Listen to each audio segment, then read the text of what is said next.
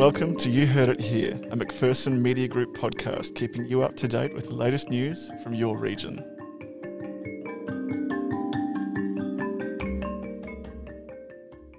I'm Michaela Van Loon. And I'm Alex Mitchell. Here's what's making news today. Echuca Moama's biggest sporting event may run in 2021. The Southern 80 ski race, which was cancelled in October due to uncertainty over the coronavirus pandemic, could return if enough teams show interest. It would see the world's biggest ski race run from April 16 to 18 instead of in its usual February slot. Flu cases have dropped 96% across the Goulburn Valley compared to last year. A Department of Health and Human Services report shows statewide influenza cases are down 92% on last year, with fewer than 5,000 confirmed cases. Across Greater Shepparton, Moira, Campaspe, Mitchell and Strathbogie Shires, there has been a 96% drop. Rates of influenza have plummeted due to social distancing, mask wearing and better hygiene practices to combat the coronavirus, as well as the closure of international borders. Greater Shepparton has recorded 26 cases, compared to 512 in 2019. The prayers of the community have been answered. Echuca Moama Community Project's toy drive will go ahead this year.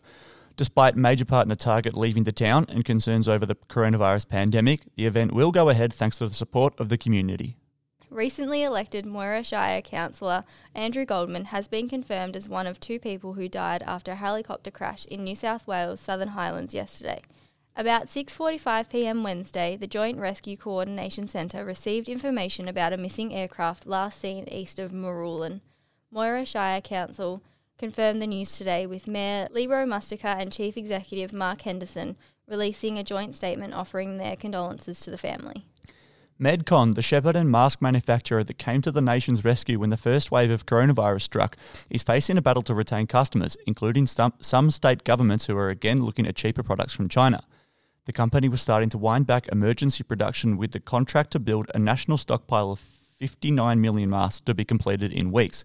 When coronavirus struck, the company was producing between 2 to 4 million masks each year using 2 machines. As global demand for personal protective equipment soared with the rapid spread of coronavirus, supply became critical with nations reserving their output for domestic use. Production was always going to decline as the pandemic eased, and the mask maker will drop from 136 staff to about 36 staff.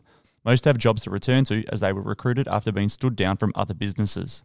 And students at Echuca Primary School 208 have found themselves in a sticky and stinky situation, and they've had enough. The school has their oval open to the public but are fed up with people not picking up after their dogs. After students began tracking the dog poo into classrooms, the school organised grade 5 and 6 students to design signs for each entrance to the oval. That's all the news. We'll see you tomorrow.